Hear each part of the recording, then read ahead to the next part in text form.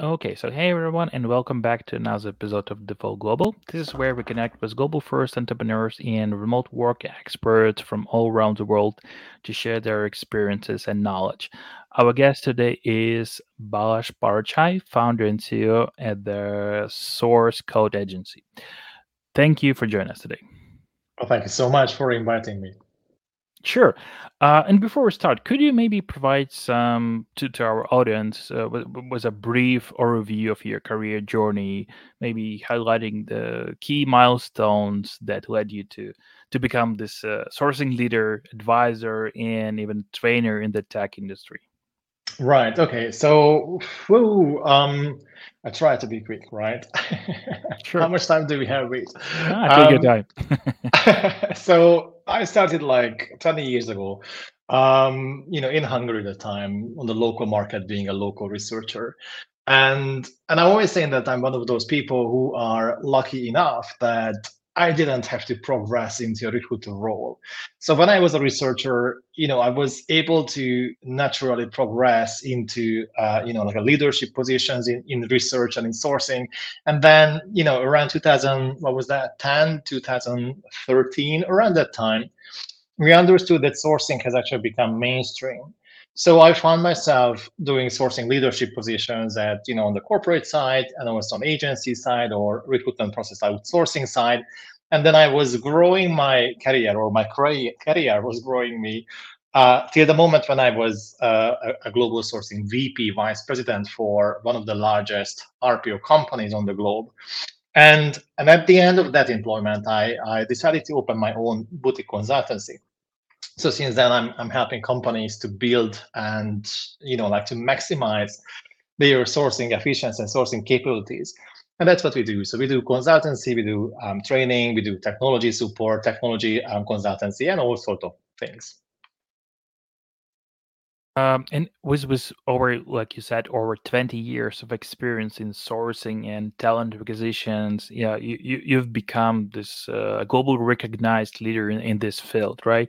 But still, you touched this a bit, but can you share some insights into what inspired you to enter the world of sourcing?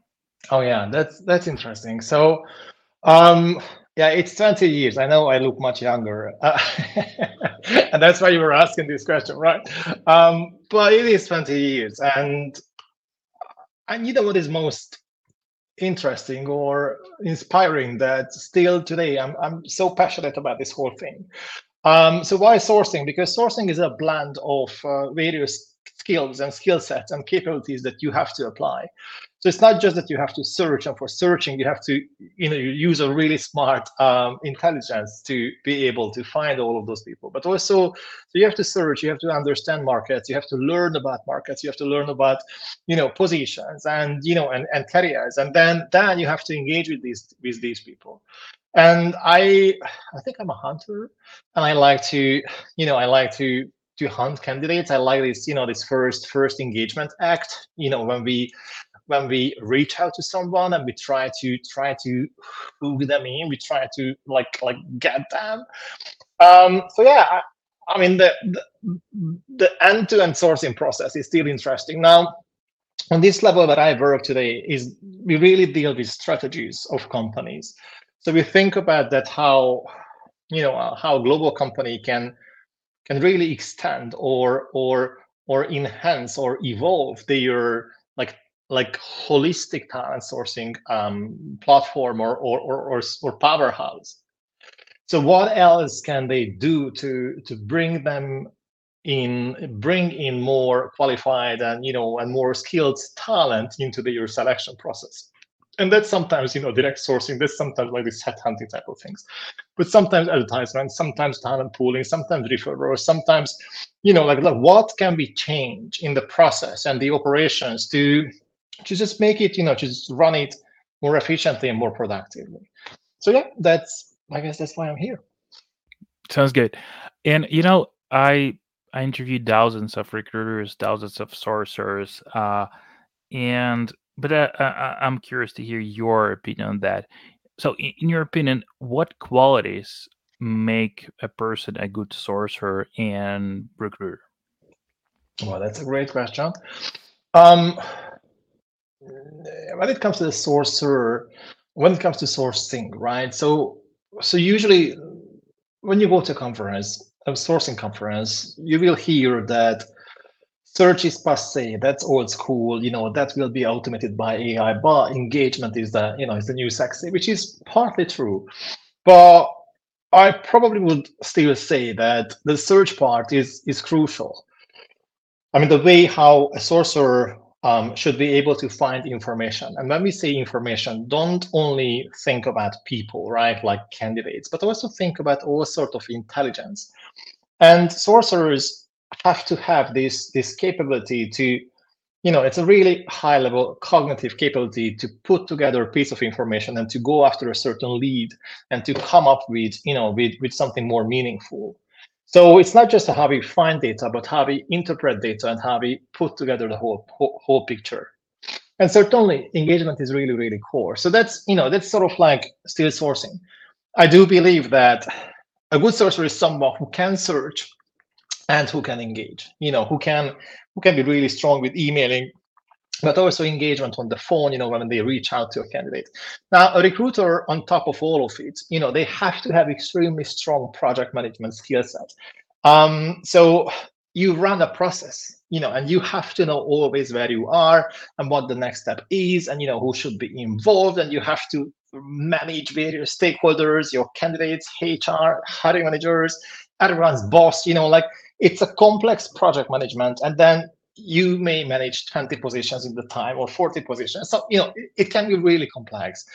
But also on top of this, you have to be an extremely good, client manager. So you have to be able to run it in a way that you try and please every stakeholder across the whole process. Now, that's not easy because, because if you think about recruitment, the challenge is from the recruiter perspective is that usually in every job, you can overperform yourself. In recruitment, it's difficult to overperform yourself because if you have one headcount, you will hire one person. I mean, you cannot hire 1.2 people. Like it's that. So, if you're a salesperson, of course you can overperform your numbers. But if you're a recruiter, it's difficult to overperform. When you hit your target, that's ground zero. That's the bare minimum. That's the baseline. And that's why it's a really challenging job. Now, on top of all of it, both for sourcer and recruiter, you see, I mean, it's obvious, right? But there is a growing, increasing need for all sort of digital capabilities and skills. And that's unfortunately, I think, our global market is still not really strong at. And I don't want to be I don't want to be bad, or I don't want to be judging, or I don't want people to think like, oh, he's talking from a really high standpoint. No, that's not me. I train recruiters a lot, and because I train recruiters, I see that sometimes it's this digital like shift is still quite challenging. For them to understand that something that they do manually can be done by a certain piece of software or application, and we have to give power to robots, and to technology to run the processes rather than us doing everything ourselves. So it's still work in progress. And in one of your interviews, you mentioned that we should shift from searching for people to engaging them, right? Can you talk more about that? How has the role of engagement grown in importance in recruiting, I guess, field? Can you talk Right. more about that? So, well, I can answer it, like small and big, but let me try to go middle, big enough. So, so with the growth of online presence or digital footprint of everyone, it has become easier to find people. Okay, if you want to find a pharmacologists, whatever, you will find a few for sure. If you want to find engineers, there are platforms where you will find engineers. So that looks easy or easier on the surface. I joined the time recruiting, like back to 2004, 3, when there was no LinkedIn, there was no There was no Facebook. There was, like, yeah. I mean, imagine that time. It was, it was Google, I assume, right? So, so I joined that time when we still had to use the phone to reach out to people, right? So that time, 20 years ago, the the degree or the amount of data that was available was minimal. Some people, active job seekers, they applied into job boards, so we were able to search within the CV libraries. But that's it, and people applied to job posting, and often we were posting in newspapers. I know you guys know this, story from old people like me, but well, I remember the time, when we were, yes, sure, but it was still in a lifestyle, right? So it was still there. Now, from that moment, like moving into the first like but internet, like made a hit, and then the social media made a next hit, right? So it's like a evolution like this, like no data, and then internet data, and like web data, right? And then social media data, and then you move on and move on and move on.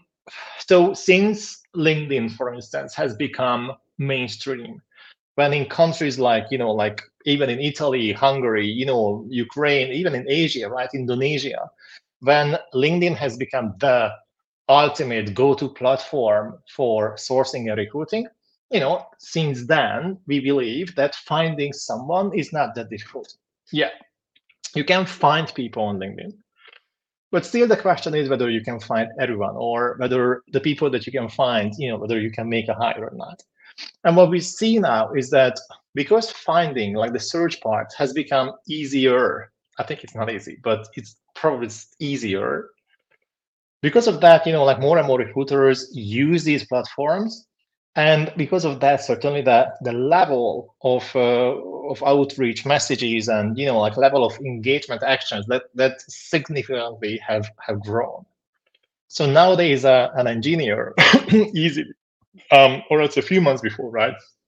Because now the market's a little bit different.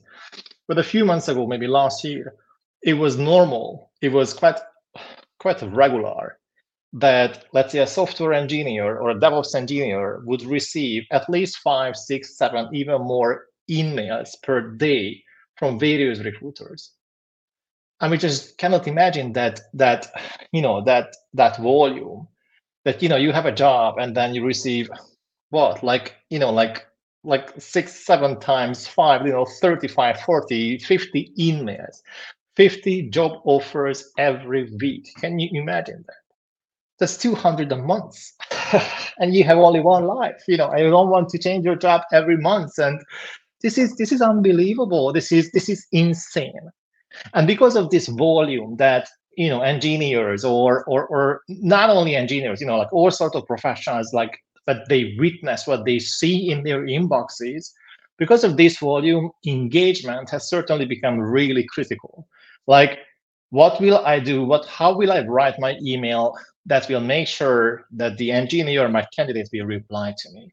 How can I stand out of the crowd? What is the best subject line to put to my email that will make sure that my candidate will see my subject line? Because if you receive 10 emails per day, that's like that's an insane amount of like spam or trash that come to your face. So that's why we say that engagement has become really critical. It's a really noisy word, I guess. That's why. Okay, and like you mentioned, sourcing is evolving, right? With all those technology, and you have mentioned increasing adoption in various like industries in your previous interviews. What are your predictions then for the future of talent sourcing, particularly in terms of technology? And yes, I'm talking about AI as well, about automation and so on. You touched this a bit that it will be automated, but still, human touch is will human touch will be like still important like maybe in 5 years from now, or this sourcing part will be completely replaced with like a super clever AI bot that knows better than like a sourcer like how to reach that specific person? So yeah, to be honest, it's really difficult to guess, what's coming. I mean,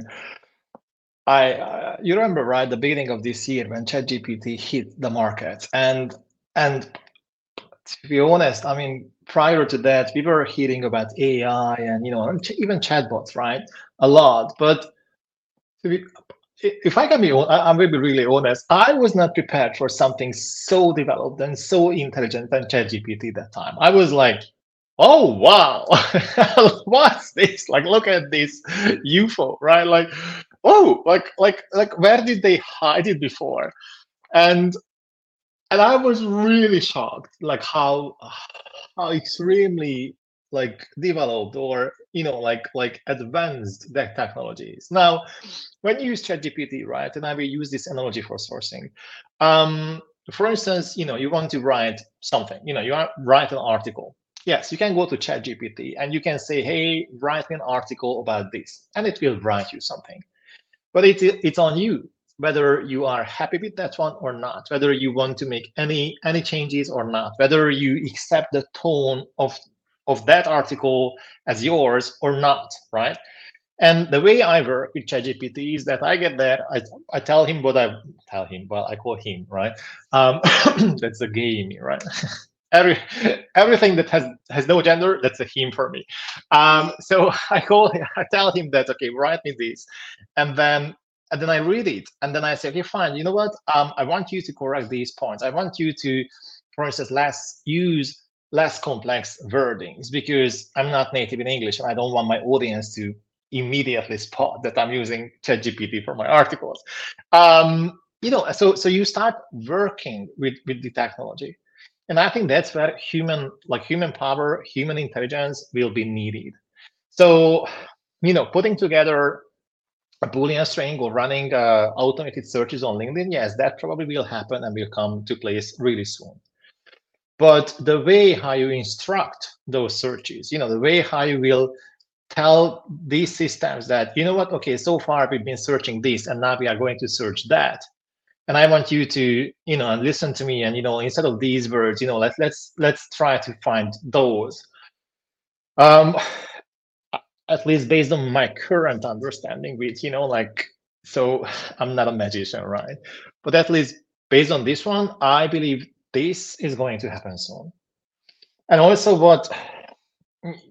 because the other thing is for instance, matching technologies. And matching technologies have been on the market for at least for 10 years, maybe even more. Like companies like TextKernel or Dijkstra at the really beginning of this whole story, and they were like parsing technologies. They have been working hard, like eightfold, like to build a matching technology in a way that I put a job spec there and I tell you, okay, I want you to find these type of candidates, and then the technology would, based on the job spec, would find the right people. But so far these technologies, I mean, they are partly reliable and partly, like they're not sophisticated enough.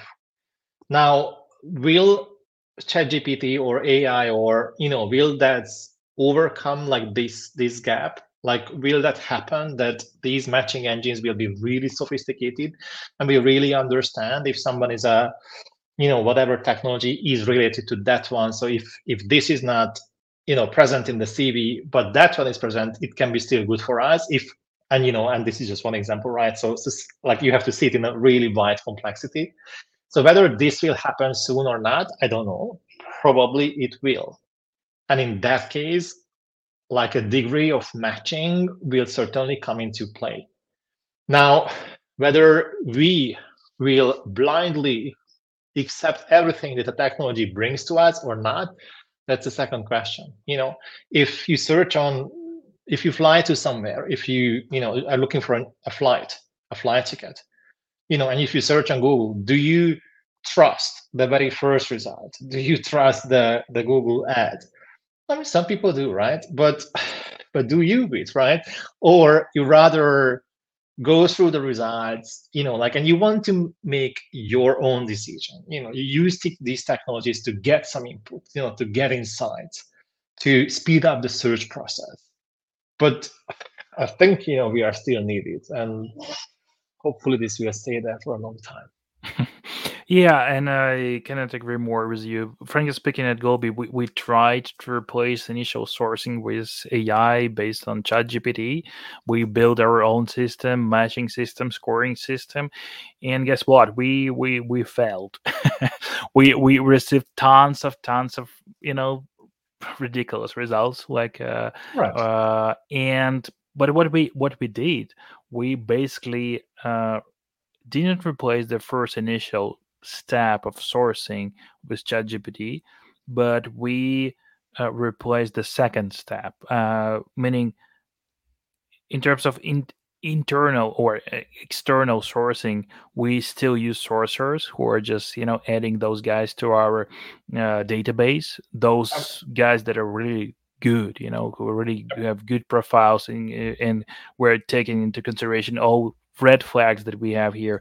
But the second step, like filtering the best of the best, that's where this right, scoring really works. yeah, Really works. So right. I agree with you. Once I think it was John Stamser, probably. So once I will never forget that one. Like he rarely posts anything on Facebook, but and that was a long time ago. And it was a single random post from him asking that, hey guys, just a random question. Like, so if I compare like today, 20 years ago in recruiting, like today we have all of these brilliant technologies. We have social media, we have LinkedIn, we have automation, we have parsing, matching, like, wow. So tell me how the hell the time to fill is still the same number. And that was That's true. the bottom line That's true. question. That's true. Why the hell he didn't use hell? That's me.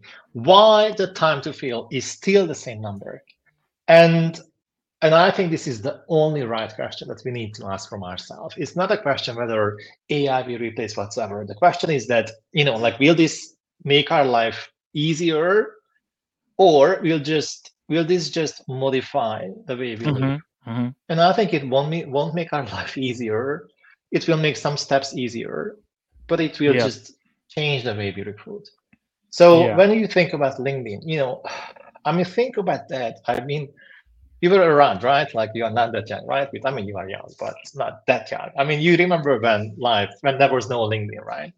And then LinkedIn came in and it was a big boom. And it was like, oh my gosh, is LinkedIn your next CV? Is your digital CV? And we were so excited about all of these things like, oh, you will never, ever anymore write a CV. Oh my God, like that. And then, and then what's happened? Yeah, you have LinkedIn.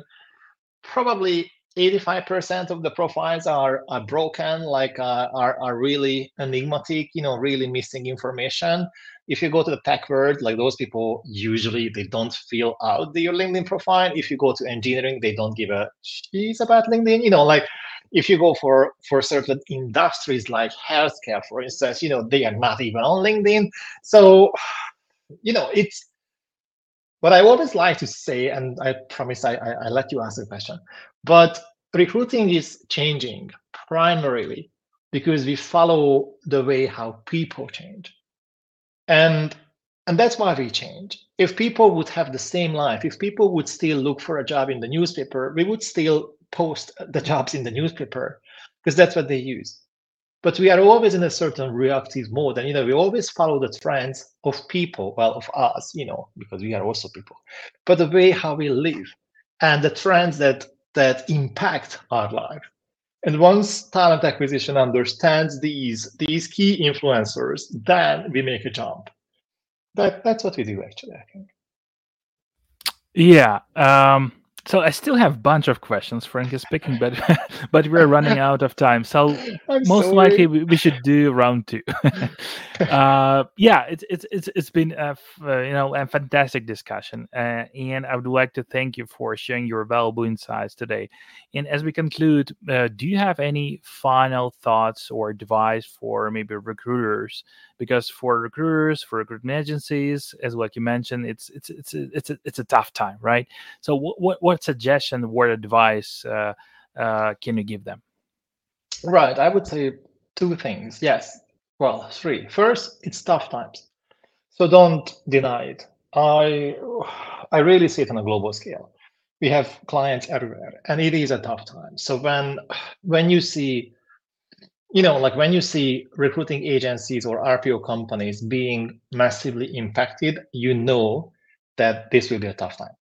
So I suggest always two things. One is that you have to start working on your personal brand. I know that this is difficult for most recruiters. I don't know why it's difficult, but they have to start working on their personal brand. They have to get used to the fact that they go to LinkedIn and they share a personal story. It's not that difficult, but they still struggle.